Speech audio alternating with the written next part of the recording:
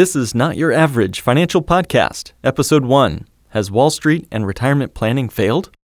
Traditional financial planning is no longer working. And in the new normal economy, your hosts, Mark Willis and Holly Bach, invite you to join us as we engage the new and improved steps for establishing financial sanity. Be curious, be stable, be sane. This is Not Your Average Financial Podcast, helping you think different about your money, your economy, and your future. Hello and welcome. We're so glad to have you guys along with us on the ride. My name is Mark Willis, and in the studio today we have Holly Bach. Hey there, Holly. Hi, Mark. Welcome, everyone. And Katrina Willis. Hello. So this is our very first episode of Not Your Average Financial Podcast, and we're going to get into some pretty incredible stuff. But right at the top, we just want to tell you a bit about who we are, why we're doing this, and dive into the content that we have to share with you guys today. So, again, my name's Mark Willis. I'm a certified financial planner, and I work as a financial advisor here at Lake Growth Financial Services, which is a comprehensive financial planning firm here in Chicago, Illinois. Now, Lake Growth and Not Your Average Financial Podcast are, kind of team sisters or whatever. They're working on the same project, but they're also sort of different at the same time. This is really just our chance to get out in front of everybody to tell you a bit about who we are, what we do, and really help you begin to think different about how your money works. You guys have anything else you'd want to say about that? Yeah, I guess this is Holly Bach here. As far as my relation with the company is I'm also a financial advisor with Lake Growth Financial. But we're not necessarily doing this podcast to talk about our company or that specifically, but just to share with you the stuff we've learned through the work that we've done. There have been a lot of patterns we've seen developed with the clients we work with, and we in this position, we hear a lot of the same things over and over. And that happens for enough years and enough time, and you start to feel like, okay, I got to do something about this because everyone seems to be having the same problems. And so, how can I find a way to reach more people with potential solutions to those problems and make sure that this pattern doesn't keep developing? So, that's kind of a little bit of who I am, I guess. And the big material that we want to touch on today is how much did Wall Street really do for us over the last, let's say, 3 decades? Is traditional financial retirement planning working? So we've got some statistics. And Holly, I'm curious, would you be willing to read some of these statistics here and help us dive on into some of that? Yeah, absolutely. So one of these first statistic that we'll talk over here today is from a research firm called Dalbar. And so they're a well-respected and, most importantly, independent research firm. And so they're not being paid by anyone to pad their numbers in any way or to make it look one way that may not be totally in line with reality.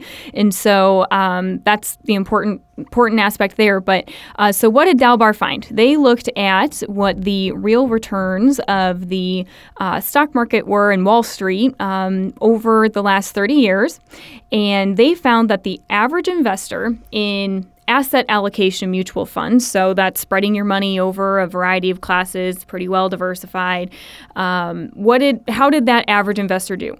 Well, over the last 30 years, Dalbar found that they'd only earned about a 1.85% return every year over the last 3 decades. What? That is crazy.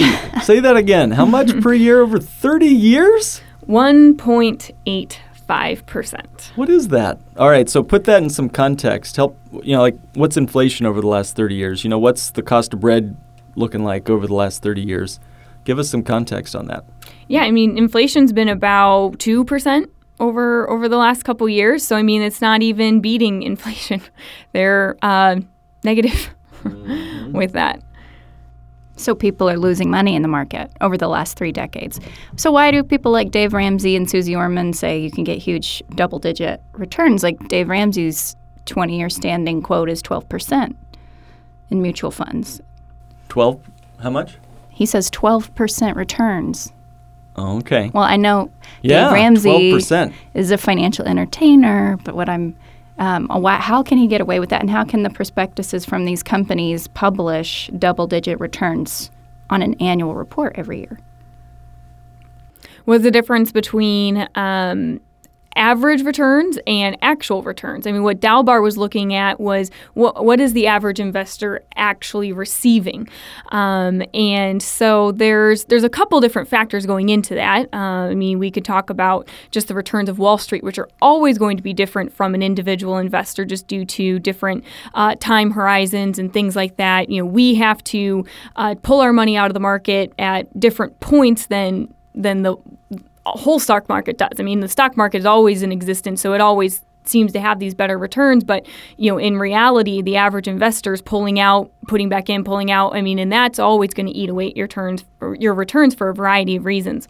But in addition to that, when you're looking at these prospectuses for different mutual funds and you're seeing, you can get 6%, 8%, this is the average return of our mutual fund. We can get you 8%. And then you sit down with that retirement advisor and they're saying, okay, so based on that 8%, you give us this much money, you keep contributing this much money over the next couple of years with an 8% average return, you're going to be, set for retirement by the time that you're 50.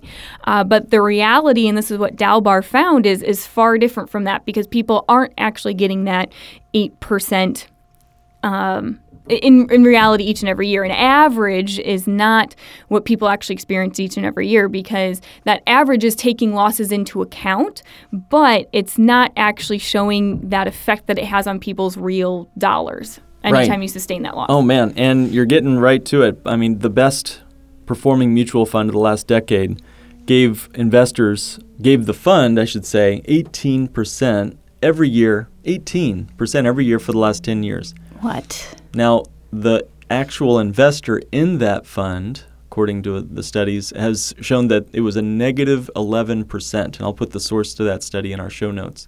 But negative 11% every year for a decade. How in the world is that possible?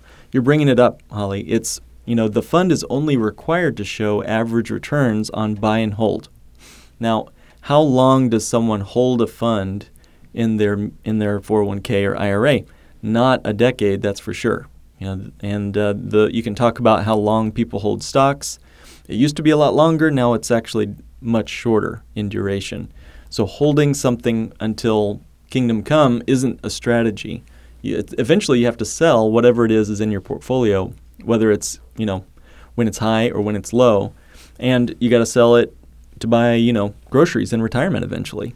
Mm-hmm. I love that you're bringing up retirement because this is so shocking. If you're coming home with a negative percentage after all this is said and done, and that's the retirement plan, that's could have just terrifying. Put it in a shoebox. That's mm-hmm. terrifying. Mm-hmm. That's servanthood long term. That's not even living the basics. You're not able to afford basic long-term care. So, and to just bring one more statistic into what you just brought up there is, even those that were taking on, additional risk. So those asset allocation mutual funds that Holly mentioned at 1.85% per year for 30 years, let's compare that to the riskier folks that were doing all stock. All right, so equity funds, equity mutual funds, according to Dalbar, and this doesn't really change. They do this report, the Quantitative Analysis of Investor Behavior report. It comes out every single year, and there's really not a lot of changes. So the most recent information we have is that those equity investors, stock mostly, earned about 3.98%, so about 4% a year.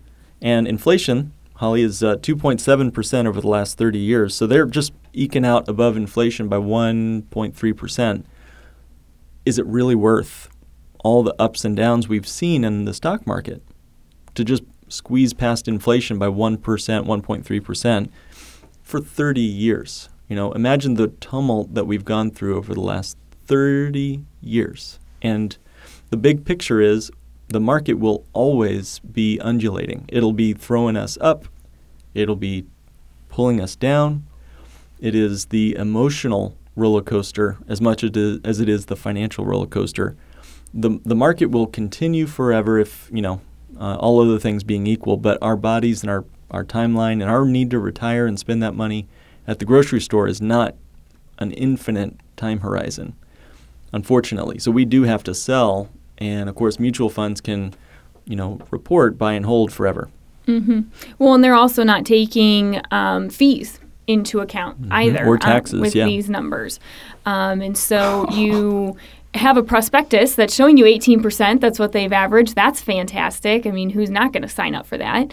And they'll still list their fees because they legally required to list their fees in there as far as what the fee to the mutual fund is, but they're not taking that into account with that actual average return that they're listing. They're also not taking into account the fees of the manager, the money manager that is purchasing that mutual fund for you. And then obviously, Mark, like you said, people are constantly going in and out of different funds, selling, buying.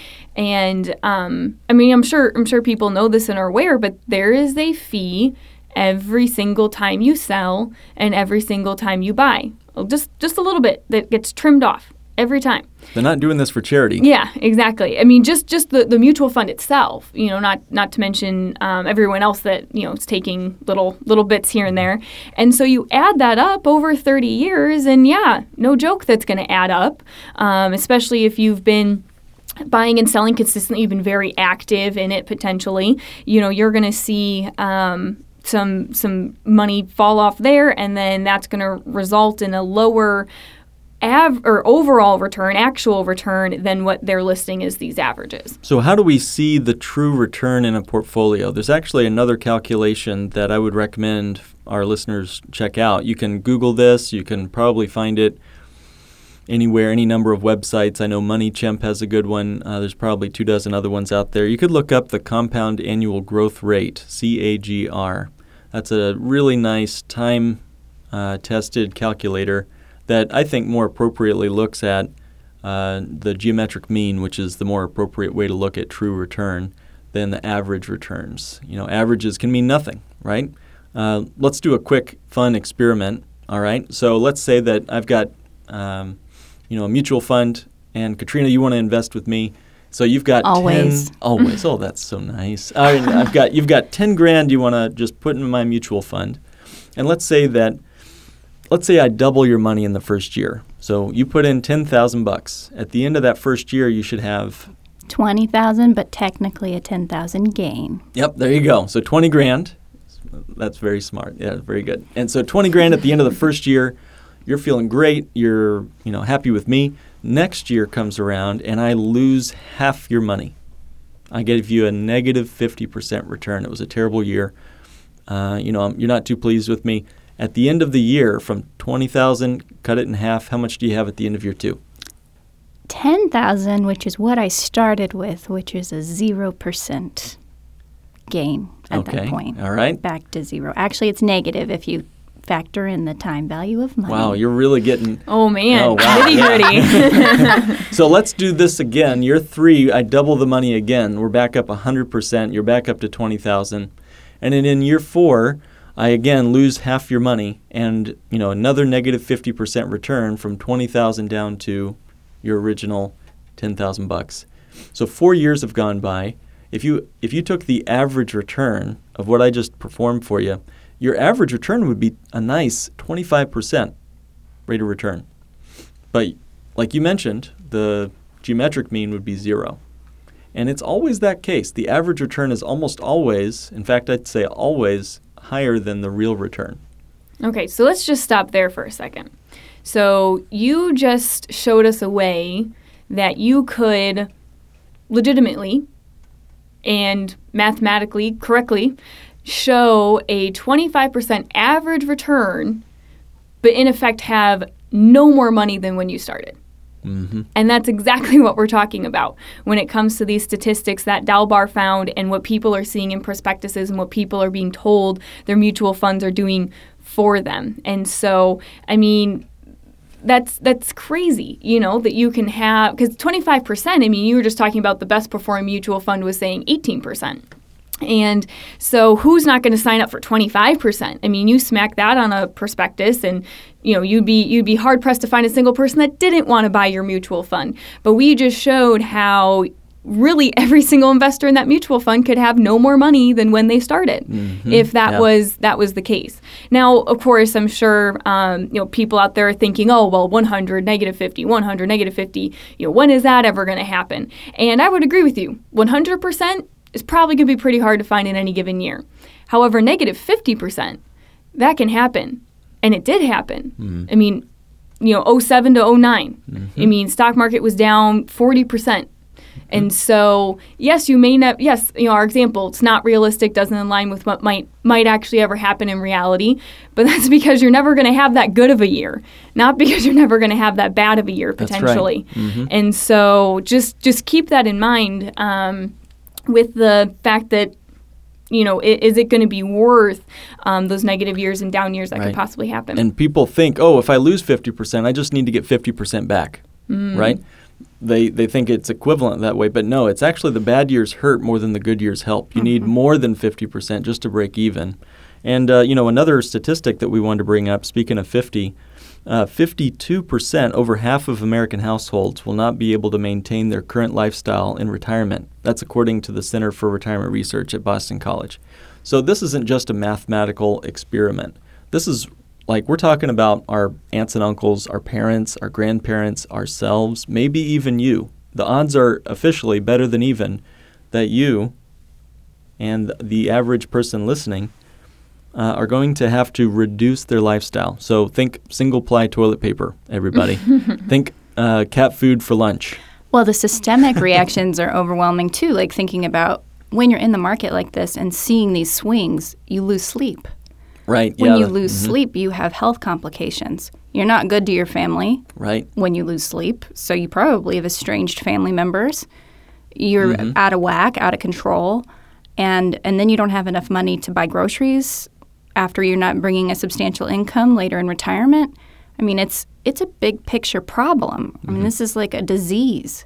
Right. No, so sanity doesn't just mean picking up a self-help book or, learning to have a quiet time in the morning or something. This is about, choosing financial strategies that make sense and are sane in an insane world. We've really been, I think over the last 4 or 5 decades, we've really been taught that this is supposed to be normal, right? Where is it written that we have to do all this insanity in the stock market just to get to retirement? Where does it say on written tablets somewhere that we must put all of our money with a money manager who's going to take 1% of our nest egg, whether we win or lose? Well, and I think even just to bring it back a little bit to the work that we do, I mean, there's a reason that we're talking about this, and it's, we mentioned earlier, we're seeing this in reality with the clients that we work with. I mean, I can't tell you the number of clients I've had walk, into my office and sit down with me, and they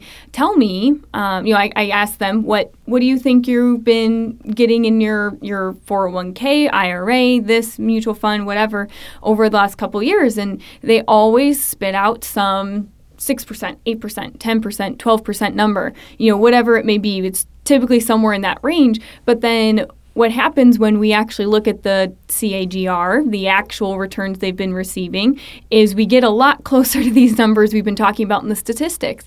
And so, people, maybe you, listener, are thinking, oh, well, I know I'm doing way better than this. And maybe you are. Maybe you are, and good for you. But tell me what also, you're investing in. Yeah, but then also maybe you're not. And so I would encourage everyone to think about that and to look at what they're actually receiving. What is your actual real return? And Mark kind of pointed you guys in the direction of a handy calculator, but if you're not able to do that and you're not really sure, how would I even figure this out? How would I even go about that? I mean, give us a call. We'll help you figure it out. I do this every day for clients, helping them kind of unravel maybe some of the lies they've been told or the misconceptions they have about their financial situation. And we'll help you figure out your real returns. And if they're good with you, awesome. If they're not, then maybe, we can talk about other possible solutions for you as well. So. Very good. Yeah, and what we're going to be doing over the next few episodes is going to be exploring a few other major myths and maybe some problems that are facing the average person, average American, And again, we're here to talk about what is not average. We're here to discuss how to become weird, how to get out of the average return and become true, right? The true return or the average return, the average investor or the true investor. And we're here to really help you guys unpack not only the problem, which is what we're going to look at for the next 2 or 3 episodes, but also for the next, untold number of episodes, solutions and strategies that help you live a more sane and, I think, a better, healthier financial life and other areas of your life as well. So if you'd like us to answer some of your specific questions, feel free to reach out to us. You can get us at NYA, that's not your average, NYAfinancialpodcast.com, and click on Request a Meeting. Also, if you guys like the podcast, we'd love to hear from you. Head to iTunes or Stitcher or wherever you get your podcasts and leave us a rating and a comment. Thanks for joining us for another episode of Not Your Average Financial Podcast, helping you think different about your money, your economy, and your future. This has been another episode of the Not Your Average Financial Podcast. To join the financial revolution and start thinking different about money, go to www.nyafinancialpodcast.com and click Request a Meeting. The topics presented in this podcast are for general information only and not for the purposes of providing legal, accounting, or investment advice. On such matters, please consult a professional who knows your specific situation.